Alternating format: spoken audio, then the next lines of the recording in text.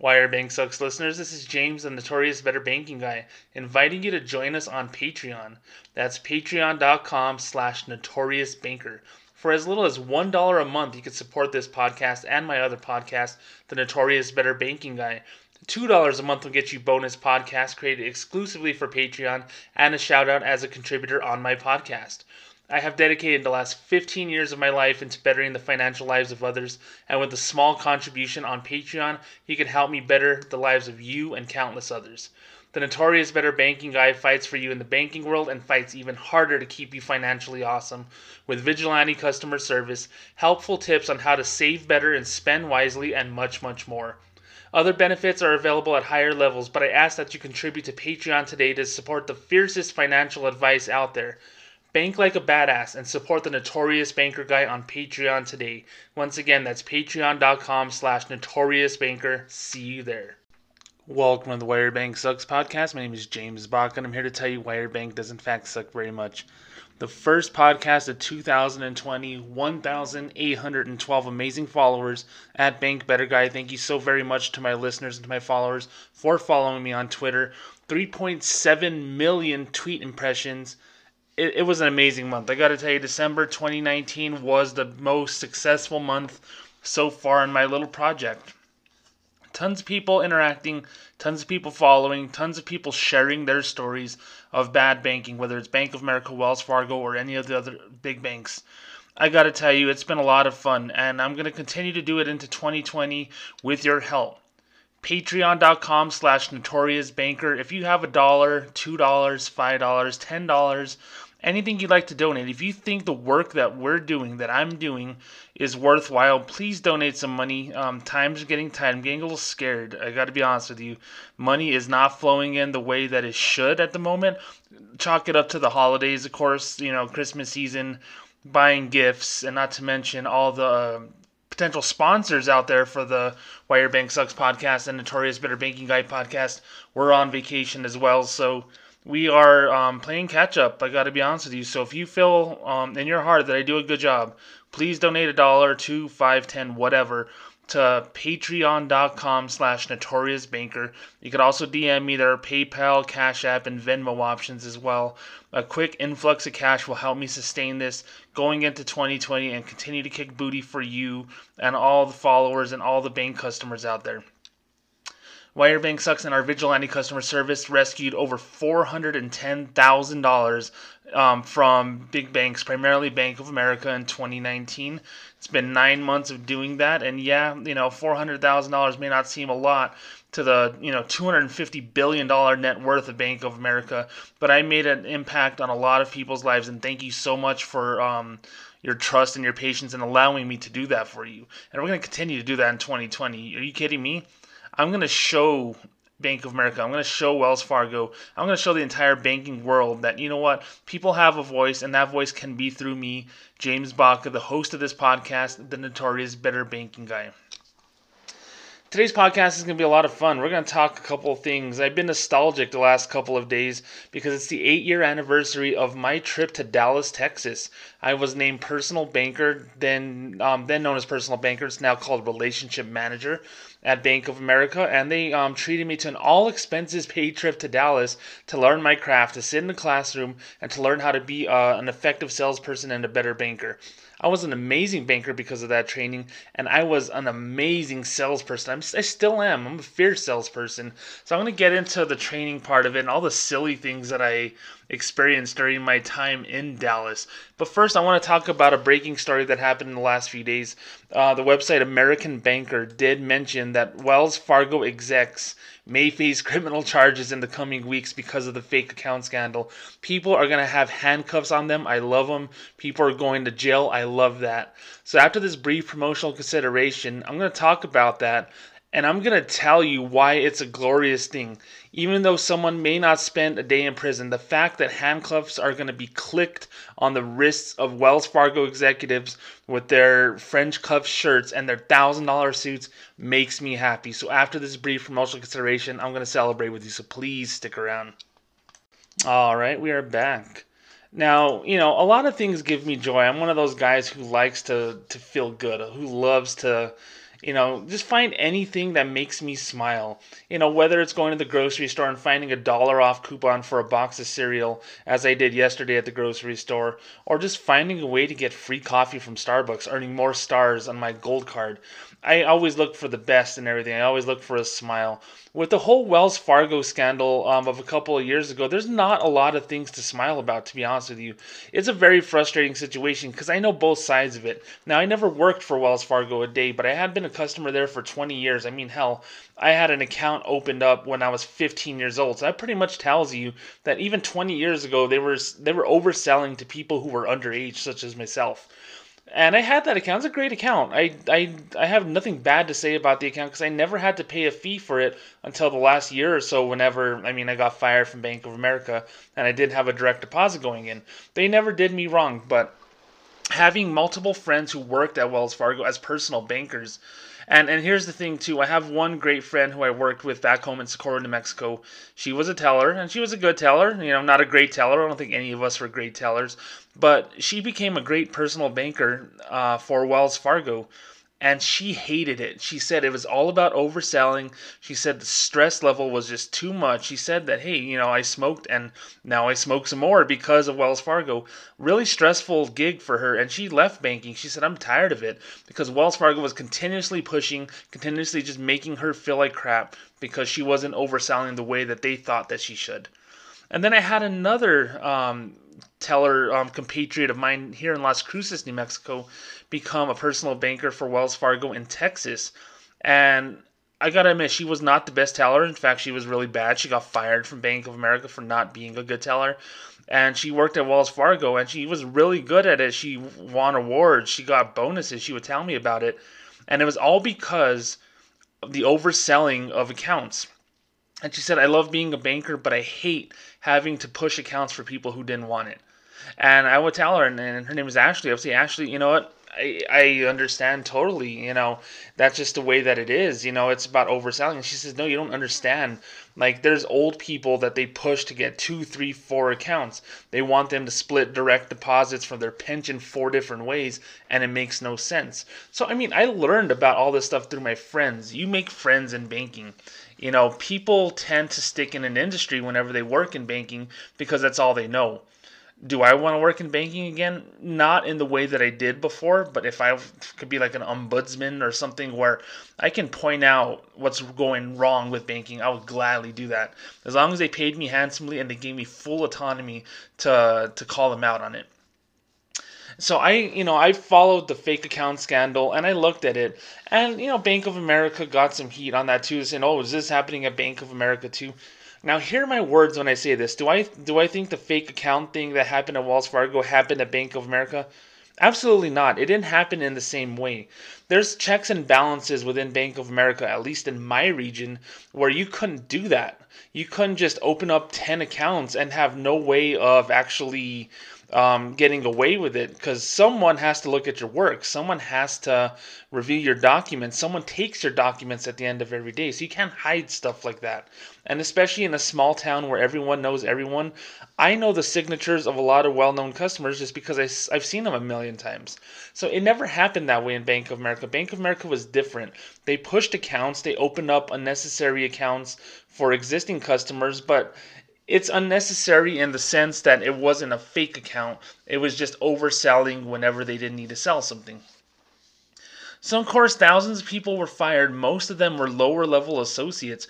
I myself got fired from Bank of America for something similar. I made an error on an opening of a checking account, and they said that error kind of constituted the fact that maybe I didn't open the account correctly, which means I probably opened up in a rush just to try to get credit, and I got fired for it. I don't agree with how I was fired, but I understand why they did it. They didn't want as many bankers as before. That's just the nature of the beast. But the fact of the matter is, I understand the angle they used to fire me. So when I read this American Banker article, and I'll link to it in the show notes, where it says, former Wells Fargo execs may face criminal charges in coming weeks. Oh man, that's a sexy headline. I love that headline. I'm going to read it. It's by Kevin Wack. It was published January 3rd. I'm just going to read it verbatim here, but I will link to it. Thank you so much, Kevin Wack, for this article. Multiple former high-level Wells Fargo executives are under criminal investigation in connection with the bank's fake account scandal and could be indicted as soon as this month. Federal prosecutors have been eyeing potential charges against individuals who were once in the San Francisco bank's upper management ranks, according to sources familiar with the situation. Until this point, the scandal's repercussions have fallen most heavily on lower-level employees. You damn right. Thousands of whom were fired. 5,500 were fired, to be exact. Though some high-level execs have also lost their jobs and had their compensation clawed back. September 2016, Wells Fargo agreed to pay $185 million in fines. Dude, they made $5 billion a quarter. $185 million in fines is chump change.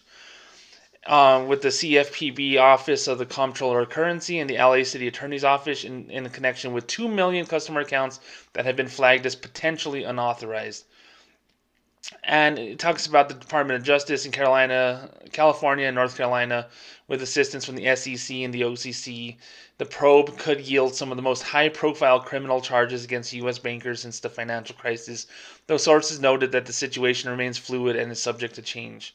Now, as I mentioned, I'll link to it in the show notes, and I want to stress that these are just, rumors at the moment, but my thing is with rumors, whenever they're published in a website like that, they tend to have a kernel of truth to them. So my thing is, it's going to happen, okay? It's really going to happen. And I'm really, really thankful that it's going to happen. And here's why. I don't think, whenever it comes to, particularly the fake account scandal, that you never put, hey, what I'm doing is going to put me in jail. They don't think of it as a crime. They think of it as getting to the goal by any means possible. It's a reality show to them. It's all about just getting to an objective, achieving it, and there's a cash prize at the end of it. Now, working at Bank of America as a relationship manager, personal banker in a small town, my 3 months goal was extremely high. I had one of the highest goals in all of my region, and it sucked, and I was pissed about it the whole time. The whole time I was pissed at it because I never felt that I was treated fair. But in reality, they were wanting to make the goals so high that I couldn't reach them. And then when I couldn't reach them, they'll say, hey, well, there's not a lot of business here. Let's close down the banks. I would hit those goals routinely, and I would get paid $1,100 as a quarterly bonus for my troubles. There'd be a couple of added incentives, just hitting 105% or hitting X amount of dollars in revenue. But you factor in taxes, you factor in all the things that go along with it, because when you get your bonus check, it's like a normal paycheck. They deduct all the crap from it. My 3-month bonus was roughly just less than an additional paycheck, which is not a lot of money. I was making $42,000 a year, but when you break that down over 26 checks, it's really not a lot of money. It doesn't matter where you live. The next level up, my boss, would have those same quarterly goals, and her bonus would be 5 times that. It'd be $5,000, $6,000, $7,000 a quarter. So someone making $90,000 can easily make $20,000 plus. And then her boss, who was like the area manager of Bank of America, has these, crazy goals for all these banks that he or she manages, 30, 40, 50 banks. And that person can literally make 5 figures. They can make 20, 30, 40,000 a quarter just for hitting these sales goals. So that's an extra 100,000 a year on top of the 150,000, 200,000 plus that they make annually. That is a crap ton of money. So people that high up, such as the ones in Wells Fargo, they make a ton of money. So at the end of the day, 1 fake account here and 10 fake accounts there, it equals up to you basically scamming a whole community of people. So you deserve to be arrested for that. Now, I think, most of the time, and this is true no matter what industry you're in or just who you know. Like, let's say, for instance, that I have a cousin who got arrested for suspicion of drunken driving. I've had cousins who have had that, and it sucks, and they're idiots for it. But let's just say they got arrested for suspicion of drunken driving. Get the handcuffs on them. Click, click. They get led into the back of the police car. They go to jail for 12 hours. They have to sleep on a cement bed, and they have to eat really crappy food. And they get released on $1,000 bond. They have to go to court, and turns out someone screwed up the evidence, and they couldn't really prove that my cousin drove drunk. So they dismiss the charges. Say, you know what, you're James's cousin. You are free to go. We don't believe that you drove drunk, but we're dismissing these with prejudice, so they can't be refiled. So my cousin walks out a free person, and they don't have anything on their record or anything. But you know what? I still have the memory of their handcuffs being clicked on them and being put in a police car. That memory never goes away. So if Wells Fargo execs are going to be led out of their, high-rise apartments or their mansions in handcuffs and walked into the back of a police car, have a mugshot, have criminal charges against them with the potential of heavy fines or prison time, that's a win, because that's all the American public will remember. You don't have to convict someone in a court of law. You convict them through that photo of them walking out in handcuffs. That's the most amazing thing for me for this, is the fact that we may get that picture in the coming weeks. Now, because it's all speculation, we don't really know what the charges are going to be. But if it's some sort of bank fraud or wire fraud or something, and it could be wire fraud, especially if people are using Zelle or they're using electronic means to, open those accounts. Wires, aka, internet stuff was being used for that. 10, 20 years in prison is a possibility as a maximum sentence. And that's awesome. That is awesome to me, because you know what? Someone needs to be held accountable. And sometimes you just need blood. America is weird that way, where sometimes we just need a scapegoat, a sacrificial lamb, in order to say, hey, you know what? We got what we needed out of this. Because I mentioned the $100 some odd million in fines that Wells Fargo paid. That's nothing.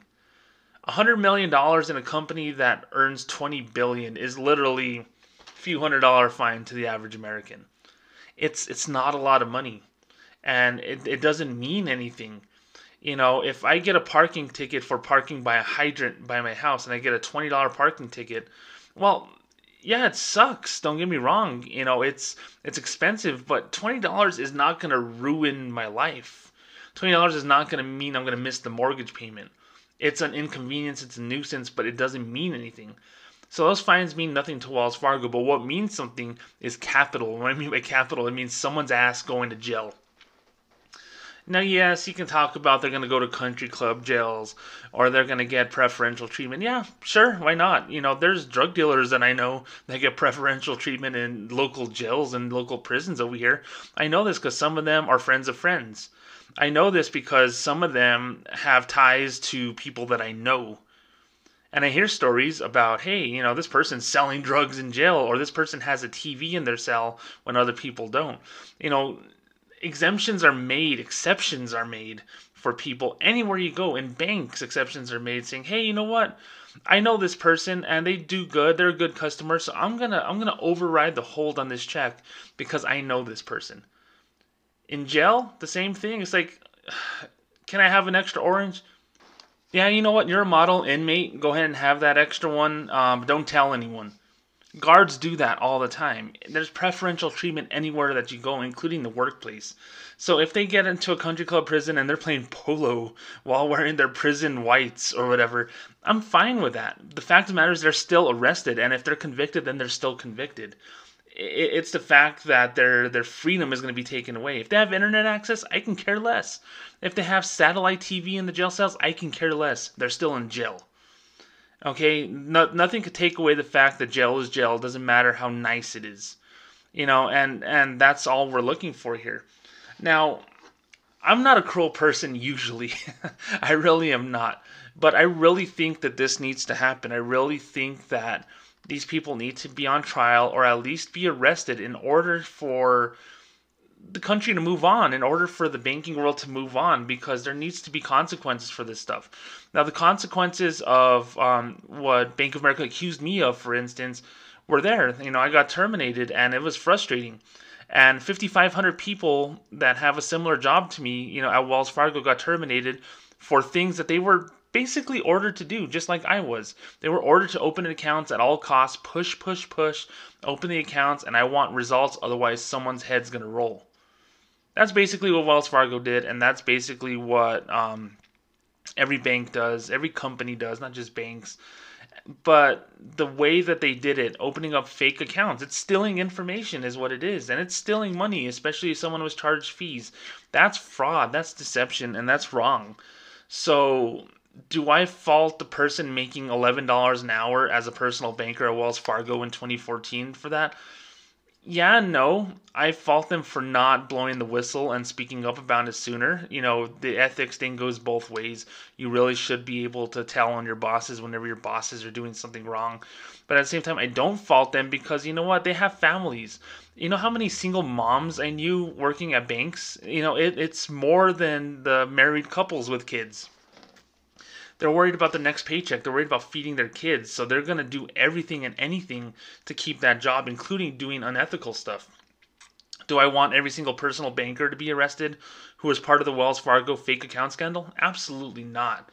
Different circumstances, different places. But the fact of the matter is, I had to drag my ass to Bank of America for 7 a.m. Saturday morning meetings about 35 times a year because we didn't hit our goals.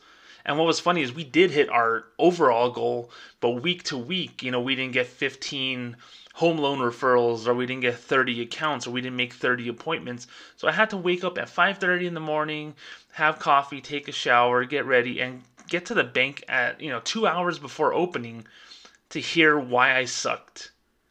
And that's not fun. And you want to do things just to shut them up. And I used to say that. I used to tell that to my boss. I said, I want to hit my goal so I can make sure that you don't talk to me. And, it sounded cruel, but I think they respected my honesty in saying, hey, you know what? I want to work hard for my goal. That doesn't mean I'm going to do things wrong. Wells Fargo did a lot of things wrong, and there's going to be hell to pay. So if someone walks out in handcuffs, you better believe that picture is going to be plastered all over at Bank Better Guy on Twitter. I really think it's necessary in order for us to move on here. Banks are still doing it. Wells Fargo still does this to a lesser extent. Bank of America does a lot of unethical things, and that was the crux, the reason why I started this podcast. And frankly, if this happens, it's going to be huge. So stick around, stay tuned, listen to this podcast, follow me on Twitter, and you'll find out more about it. I'm anxiously awaiting handcuffs being clicked on, people in FBI or DOJ jackets, leading away this person in this really expensive suit, a suit so expensive that it's worth more than every article of clothing in my closet. I'm looking forward to it. So Wells Fargo, your time is coming, my friends. After this brief promotional consideration, I'm going to have a fun story about my training at Bank of America. I'm celebrating the 8-year anniversary of my banker training in Dallas and all the little fun, quirky things that happened to me while working for Bank of America in Dallas. So please stick around. All right, we're back. So 2020 is here, and that marks 8 years since my ascension to the ranks, and I say that very, very much in jest, to personal banker relationship manager at Bank of America. And I thought I was the ish, as the kids say. I thought I was amazing and I did great things. I was a manager. I managed sales for a bank. I never thought that I could achieve that. Going to school in New Mexico, whether it's, elementary, high school, middle school, or even college, and I have a college degree, you're really taught in an area like this to get a job that you like and that you are really good at and just hold on to it for dear life. Like you're a koala on a tree. You're just putting your claws in that tree and you're not going to let go until they drag your ass out of there for retirement. That's what I was doing. I remember this when I was in my early 20s. My grandma, my parents said, hey, just get a job at the post office. Get a good job to where you'll have a retirement, you'll have a pension, you'll have all this stuff. And it didn't matter exactly what job it was, because like my grandparents were custodians. My uncle was a custodian. My dad is a short order cook. My mom was a restaurant manager. These aren't, high profile jobs, but a lot of them just said, hey, just work and have that paycheck coming in every week. Well, I wanted more than that. So I worked at a bank and I worked my way up. I was not good as a teller, but I worked my way up to a skill position, and then I got relationship manager, personal banker. So in late 2011, Bank of America said, okay, well, we're going to give you this job. We're going to send you away for training. And this is when Bank of America still had in-person training. They have this virtual, like literally chat room looking thing. It looks like a Yahoo chat room from 1999. It's ridiculous and it sucks, and it makes bankers horrible at their job because they're not interacting with human beings. Well, in 2011, they said, hey, you're going to go to Dallas for your training. And I'm like, sweet. I get paid to go to work in another state. I get to stay in a hotel. I get food. I was so excited about it. That was my first business trip. I was, 27 years old. I hadn't really, succeeded in the workforce until then. So everything about it was so exciting for me because I was like, hey, I'm going to learn and I'm going to become this kick-ass person. I'm going to make connections. I'm going to meet people who might end up being my boss and who may hire me down the road or something. So I get excited about it. And the first thing that they had me do about November 2011 was look for airfare. And I was supposed to leave January 2nd, 2012, and I was going to be there till the 7th or something like that. So they said, hey, well, look for flights. I am a deal horse, okay? I love looking for deals. I love coupons. I love just searching. I look for airline ticket deals today, even though I'm not going anywhere. I don't have the money to go anywhere. But I'll still look because I like that search. I love the feeling that I get when I'm looking for something and I find something. So, El Paso to Dallas, Albuquerque, New Mexico to Dallas. I knew the rates. I already knew in my head. I was like, I'm going to press them. I was like, I can find a flight for probably $49, $59 each way, Southwest Airlines. It's all coach. I don't need first class or anything. I just need to get there. I was like, I can find this. I'm going to show them. So I was tasked at work to say, hey, go find a flight. Let me know, and we'll whip out the corporate credit card and we'll order it for you. So I immediately look for the want to get away fares from Southwest Airlines, and I put, El Paso to Dallas. Okay, it's a 2-hour flight, and okay, this one leaves 7 o'clock at night on New Year's Day. $49. I'm like, wow, $49. And then the way back the following Friday, $59 on the way back. Holy crap, it's literally $100, $108 to go round trip from El Paso to Dallas. Yeah, it's Texas to Texas, but Texas is a huge state, so it's a long flight, a lot of miles. So I go to my boss and I say, hey, I found a flight. Look at this, $108 each way. They leave at certain times, and I think it works out for everyone. And then she looks at it and she says, well, James, you're on Southwest's main site. You have to go through our intranet site. They call it BCO at the time, Banking Center Online, and go to travel, employee travel, click on airlines, click on Southwest Airlines, search Dallas to El Paso to Dallas, and put the dates in there. And then you'll be able to find the things that Bank of America will approve. I'm like, okay. I was like, I found an amazing deal. It's not my money, so go right ahead. So I literally look for El Paso to Dallas, and I find the same flight, the same want to get away ticket, although it was grayed out and they had business select or something like that. And it said $487. $487 from El Paso to Dallas on that same exact flight. Same exact time. Everything was the same. There was no bonuses to that except it was business select or something like that. And then she goes, yep, click on that one. I'm like, why? I can find this. Literally, it's 10 times the price. It's 10 times the price of what I look for. It's like, well, you got to go through corporate because we got to enter our corporate card in. And it had her name on it. She didn't get miles or she didn't get any benefits out of it. It was Bank of America's card. And I was like, this is so stupid. I can literally get it for, like, I understand Bank of America is a big company, but I can literally get this flight for, 90% less than what this is. It's like, we got to do it this way. That's the rules. It's against policy, blah, blah, blah, blah, blah. I'm like, okay, whatever. And then I look for the flight back, Dallas to El Paso. $207. $700 with taxes for a round-trip flight from El Paso to Dallas. I literally had it for $108. 7 times the amount because it was the corporate fare, it was the corporate card, it was the corporate Southwest website. Now, I don't begrudge Southwest Airlines for getting money from a big company like that. Hell, I would too, if I knew that a big company was buying my stuff. But holy crap, Bank of America just so willy-nilly just said, hey, you know what, we're going to pay 700%, $7 to every dollar for your flight from Texas to Texas. I entered in that credit card information like with a scowl. I was so pissed off. I'm like, this is the stupidest thing ever. Why do I have to partake in just losing hundreds of dollars like this? It didn't feel right. I felt dirty. Got my tickets. I was happy about it. I was like, whatever, I'm going to Dallas. I don't have to think about this. I didn't really have the best relationship with my branch manager at the time, although, in retrospect, I think she was probably the best manager because she had a weird way of caring about you, and I start to see it now, all these months and now years gone from working in banking. So I really thank her for that. But I didn't like her at the moment, so I was just like, I can't wait to get the hell out of there. New Year's Day, of course, it's a federal holiday, no work, so I'm packing my bags. I go to the gym, get ready to go, and I'm there at the airport. Not really a big flyer. I don't have a fear of flying, but I just don't like to fly. I just get anxiety. So I'm by myself, and I'm just trying to, just focus on my phone and just start to do things to not pay attention to the fact that I'm flying. I land in Dallas. It's late at night. It's like 11 o'clock at night.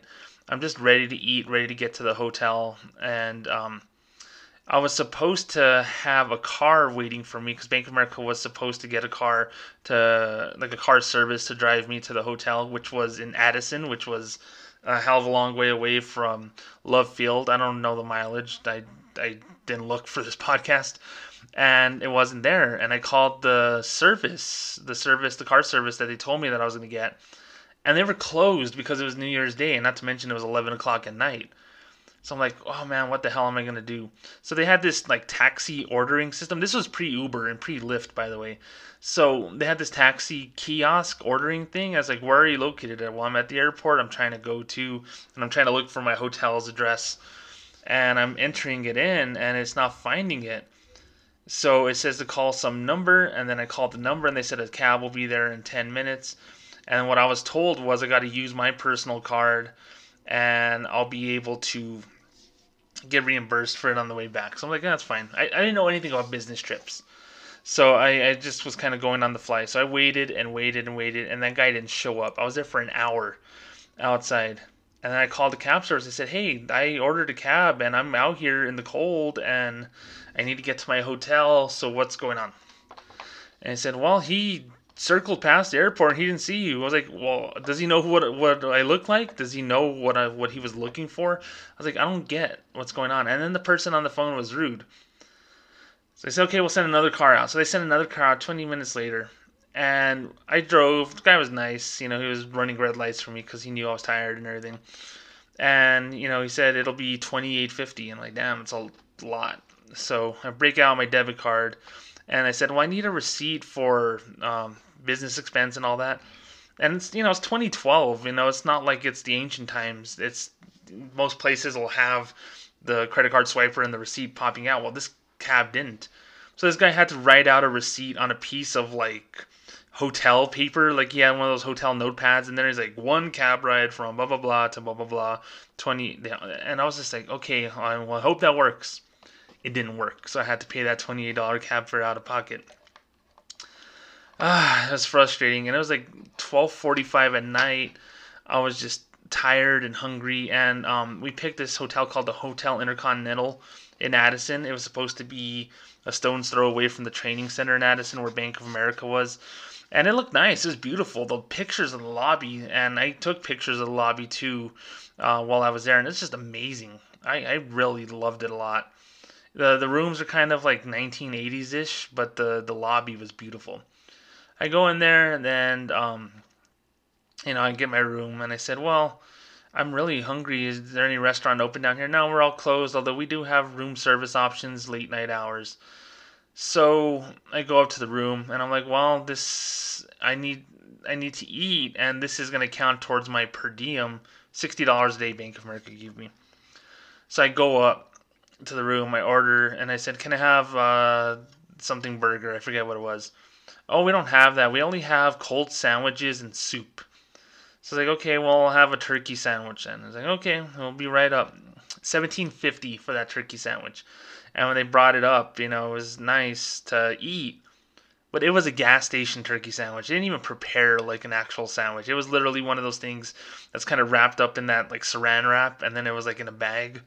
It was something you literally would get at a gas station. $17 for that. So I ate it. I was happy. I wasn't paying for it, so I was fine with it. Went to bed and went off to work. Well, here's the thing. Bank of America said, hey, because the training center is so close to the hotel, you don't need a rental car.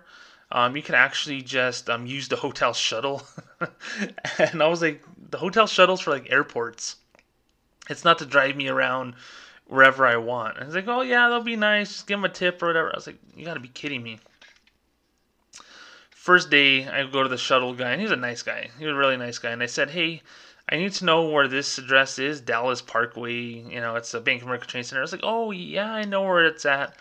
And he said, get in. And he went in the van, and he said, hey, look, there it is right there. Thank you. Gave him $5. I was really thankful for it. Wasn't that far. It was, 2 miles or so. And I go there in the training center, and it was amazing. It was cool to see such a workplace with so many people working for a company. I'd never been a part of that before. And I won't get into the specifics of all the training and stuff because I think that's the least fun part of the training. Although I did have a really cool trainer there, and honestly, she made me the salesperson that I was. Um, it was interesting. And to see the dynamic of the people who are in the training center relative to the people who work there day to day. I think there was like a credit card call center in there. We were walking into the cafeteria lunchroom thing that they have there, and I walked in, and I never felt that way before, except in high school when I was bullied a lot. People were looking at me like I was an outcast. They were looking at me with disdain. I'm like, what the hell's going on? I'm just a guy here to eat. And I would get my food options. I'd sit there by myself, and I'd sit there quietly. Everyone's looking. I'm like, what the hell are they looking at? I don't understand. So I dealt with that for 5 days. It was really, really awkward. And of course, I had to pay for that food, and Bank of America reimbursed me for it or whatever. But there was a couple of things that I did that I got chastised on, and I got so pissed about it. So here's the thing. So again, as I mentioned, they didn't want to front for a rental car. And they told me, well, use the shuttle and just tip the guy and he'll take you anywhere. Well, then I talked to my manager. I said, well, I'm tipping this guy. Do I get my money back on tips? And she's like, no, those are tips. It doesn't count towards your actual fare. I'm like, well, why am I taking the shuttle everywhere then? And I was like, well, don't take the shuttle. Walk everywhere. And she's like, well, yeah, the training center is just right there by the hotel. I was like, you don't understand. Yeah, it's right there, but there's like a major interstate right here. Unless you want me to cross interstate traffic, I'm like, you can't possibly think that I should do this. And she's like, well, just be careful, be safe. It's, everyone walks. It doesn't, I was like, okay, whatever. You don't even know, I said. So I called my other boss, and she says, well, we recommend that you walk. Everything is pedestrian friendly in Dallas. Yeah, right. Yeah, in Texas, everything is pickup trucks and highways. I was terrified. I thought I was going to get run over, even on the city streets, walking from the hotel to the training center. It wasn't a long walk. It took about 30 minutes. I mean, don't get me wrong, the walk sucked because it was so cold in the morning. But, I mean, I'm fine with it. I was kind of in shape at the time, so I walked there and I was fine by it. But I never had any way of getting anywhere else while I was over there. So when I wanted to go eat dinner, I couldn't just, hey, shuttle, take me to wherever. I didn't know, and I didn't want to bug this person. So I asked the shuttle guys, like, can you take me to Walmart? I saw a Walmart across the street.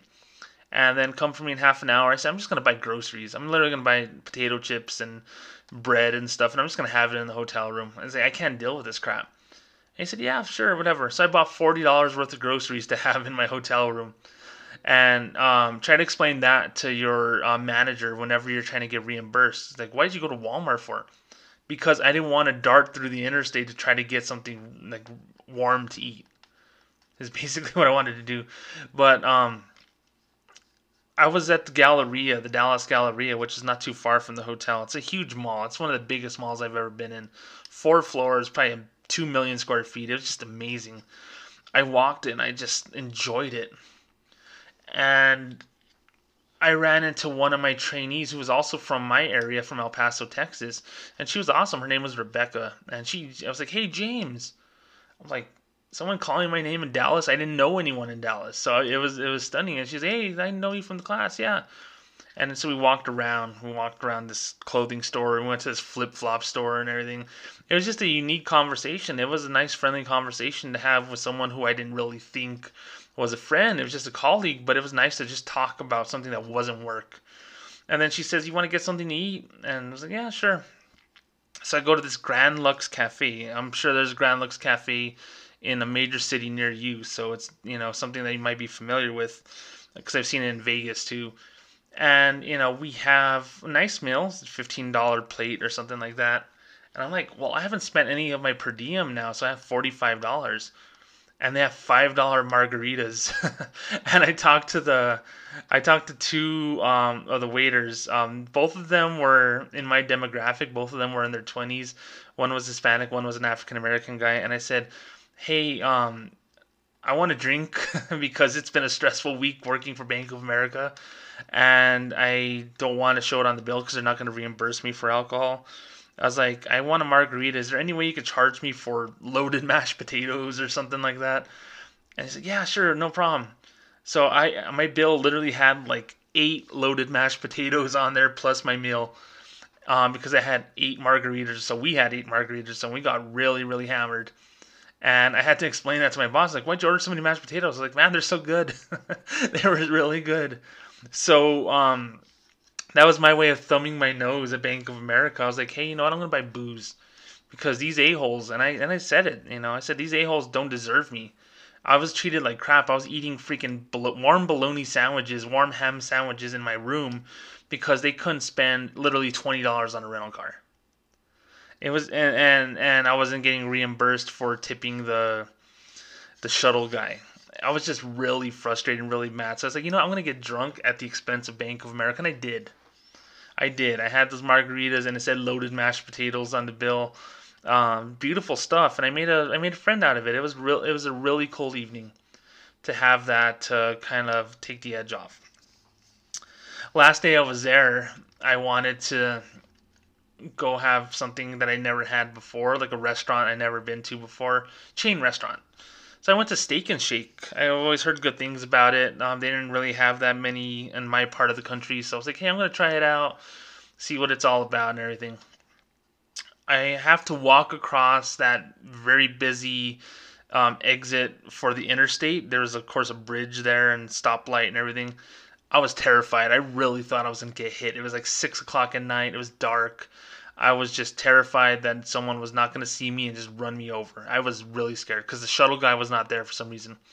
So I walk about the mile or so across to where that Walmart shopping center was, and there was a Steak and Shake there. So I walk in and get a burger, fries, and then they have shakes. They have like regular shakes, chocolate, vanilla, strawberry. They have these other type of shakes, and then they have specialty shakes. It's like vanoclet. It was like vanilla chocolate and chocolate banana, peanut butter cup, whatever. And the cost between the regular shakes and the premium specialty shakes was 50 cents difference. It was $2.99 for the regular ones. For the special ones, it was $3.49. And I literally had not eaten the whole day. I had the food in my room. There was a continental breakfast at the hotel lobby. And then for lunch, I had a pickle and I had a bag of chips and a bottle of water the Bank of America gave me. So I spent $0 out of my 60. I literally spent $8 out of my 60 at Steak and Shake with burger, fries, and the shake. I use my card. I get the receipt. Keep the receipt. And that was my last meal there before I had to fly the next day. So I was excited. I got to eat something. It was really good, really delicious. And off I went back home. Later on, about 2 weeks later, when I'm submitting my Concur, I'm sure you guys are familiar with Concur if you are in the business world, and I submit my scans of my receipts, and one of them was the Steak and Shake for the, the bacon cheeseburger and the fries, and it says specialty shake, and then it was vanoclet or whatever the hell I got. I don't even remember. I have a picture of it. I can post it on Twitter. I did post it on Twitter. And I get a call from my manager, and she says, well, we got a question about something that you ordered, and we want to clarify what's going on here. I was like, okay. I figured they were going to call me out on my loaded mashed potatoes thing, but I mean, hey, a receipt's a receipt, right? It's like, well, you ordered a specialty milkshake at Steak and Shake, and we noticed it was $3.49. Why didn't you just order a regular milkshake? I was like, what do you mean? Why don't I order regular? Because The one that sounded good was the 349 one. But yeah, when you work for Bank of America, you really can't be overspending like that, especially when you're on a trip like that. It's bad optics. It's unethical to overspend just for the sake of overspending. And I'm just talking to my manager, and I'm like, son of a bitch, man. Like I was frustrated. I was mad. Because two things. One, I had the receipt, and it said specialty 349. So what the person had to do who flagged my Conquer request literally had to go to Steak and Shake's website, go to a menu, and sometimes they don't have the cost of the shakes on the website because different cities have different costs. So maybe they went to, whatever, like the Yelp, TripAdvisor, or whatever, saw a picture of the menu, saw the picture of the cost of the specialty shake relative to the regular shake, and saw a difference and just decided to, excuse my language, bust my balls over a 50-cent difference from a specialty milkshake to a regular milkshake. And they literally said, hey, you don't want to overspend. It looks bad. You're spending all of Bank of America's money, and Bank of America does so much by you. I just said, it's 50 cents. I will take the 50-cent loss if that's what it's all about. I was like, literally, it's $3.49. It was $8. I had a 60-day per diem. I spent 12% of what you guys gave me. Okay, but for next time, there was no next time because Bank of America stopped doing these travel trips for their bankers because they wanted them in the branch. But for next time, James, whenever you're in a place like that, just order basic stuff. Don't go fancy. You go fancy, it's going to look bad on you. Whatever. So pissed. I was so mad. I literally was at work and I was helping some customers that I knew. I mean, everyone I knew at my branch. And they're like, James, what the hell's wrong with you? You look so mad. And I told one of my customers, like, I literally got in trouble for ordering a milkshake that's 50 cents more expensive than the cheapest milkshake at Steak and Shake. And I told him all about it. And I showed him a picture of the milkshake. I had my phone on me. I was like, oh man, it's a good milkshake. And I said, how much do you think that milkshake cost? Looks like $1 million, man. That milkshake looks like a $6-7 milkshake. In Vegas, you pay $12 for it. And I was like, I don't know, about $8. I was like, $3.49. The guy's like, his name is Mr. Medina. What the hell is that? $3 and they're yelling at you about that. That is the stupidest thing in the world. I literally got him riled up to where he was like wanting to close his accounts out. I was like, no, it's okay. I'm fine. I'm gonna be okay. But yeah, that's what I remember. I just remember all the behind the scenes stuff. And I understand Bank of America wants to tighten its belts, and I'm sure people take advantage of stuff like that. But I literally ate ham and bologna and cheese sandwiches in my hotel room because Bank of America was too cheap to give me a rental car. Yeah, I would have driven 2 miles across the bridge to that shopping center with Walmart and all that. I probably would have done it anyway. But literally, they put me in a place to where I couldn't travel. I was in this major metroplex where there's millions of people and millions of things going on. And I really couldn't experience it because, oh, it's all about Bank of America. And, oh, yeah, we gave you all this stuff, James, and you're literally sitting pretty. I wasn't, though. I literally had a gas station turkey sandwich, bologna and ham and cheese sandwiches in my room, a gigantic bag of spicy nacho Doritos, a bunch of energy drinks, a bunch of Dr. Peppers. They had Mr. Pibb there. I love Mr. Pibb. I literally wish I could have taken a 12-pack of Mr. Pibb with me on the plane. They had all that. So I had that there. I wasn't starving. But the fact of the matter is they literally busted my hump over a 50-cent upcharge on a premium milkshake at Steak and Shake. Told me all I needed to know about Bank of America at that point. The hotel I stayed at was phenomenal. It was $110 a night, and I fought for it because it was close to the training center. Although I thought they were going to give me a rental car, I thought it was the close proximity would make it easy for me to kind of deal with just getting there, I guess. But alas, that wasn't the case. But it was gorgeous. It seemed like important people were at that hotel, and I loved it. The second night that I was there, I actually did order a Papa John's pizza, a gigantic Papa John's pizza with all the fixings, all the extras, cheesy bread, and the whole nine. So I did waste about $30 on Papa John's pizza there. And on the Papa John's website, I said just leave it at the front desk. And I go down from the 10th floor to the lobby. And in true Home Alone 2 fashion, because I love that movie, I grew up with it as a kid, literally the bellhop was like, "Mr. Baca, here's your pizza, sir." And I never felt more freaking important working at Bank of America than I did at that moment. A Papa John's pizza, which I don't even eat Papa John's anymore for political reasons and for taste reasons, made me feel like a king at Bank of America. But Bank of America didn't make me feel like a king when I worked there. So whether it's banks overselling you to the point where there's going to be criminal charges that they're going to face, whether it's a bank who says it loves its employees but literally busts their hump over a 50-cent upcharge on a shake, whether it's a bank that doesn't want to pay for a rental car for the employee that they value so much, literally putting him in danger walking across interstate traffic. And I'm serious about this. I have photos of it. I've already posted them on Twitter. I'll post them again. When you have your valued employee eat bologna sandwiches in his hotel room because he didn't want to pay for a car, whether you have a bank making this person walk in 20-degree weather 2 miles to the training center. My friends, those are a lot of reasons why our bank sucks. I went 30 minutes on this story, and I can't believe I did that. I can talk for hours about my training story, and I may talk again in the future about the hotel part or just the interaction part with the training. I've done a training podcast before, but the detailed training of how I became a really good salesperson. It's a podcast in and of itself. But those are a lot of reasons why your bank sucks, my friend. My name is James Baca, and after this brief promotional consideration, I will be right back to wrap it up, so please stick around.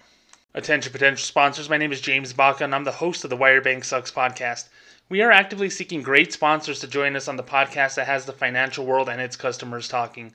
Why Your Bank Sucks is a consumer advocacy podcast that deals with issues at major banks in a no-holds-barred manner in frank detail.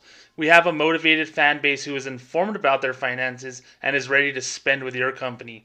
Our podcast, Why Your Bank Sucks, has about 10,000 plays on average across multiple podcast platforms each episode as of November 2019, with room to grow.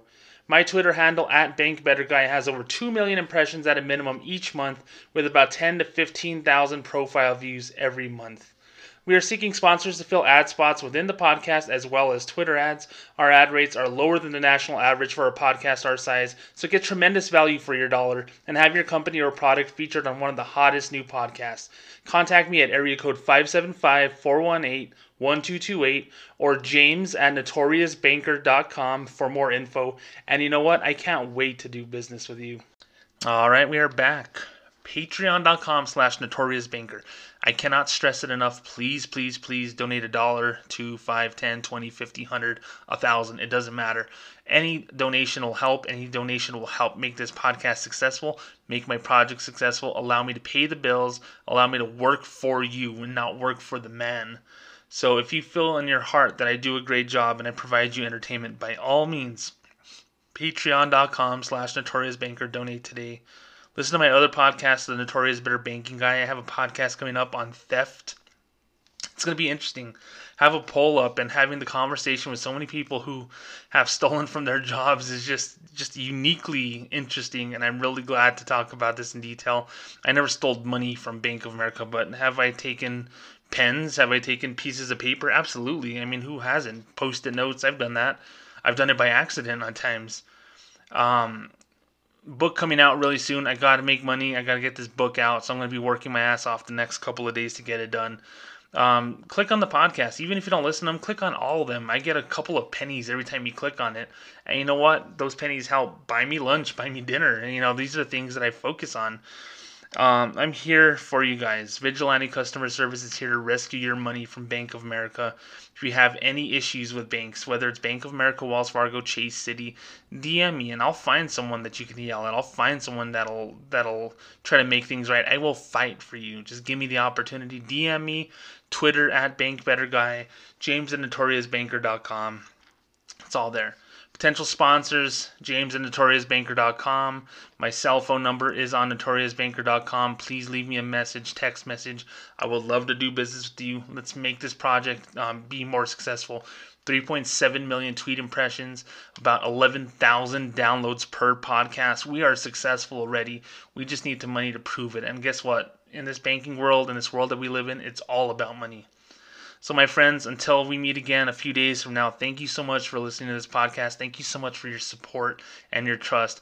I told a very interesting story about food and just expenses when it came to Bank of America and its training. And then I told you about, hey, Wells Fargo people are going to jail today. And that sounds like a cause for celebration. I may buy a premium milkshake as a result for it. So until we meet again, my friends, my name is James Baca, and I just told you why your bank sucks.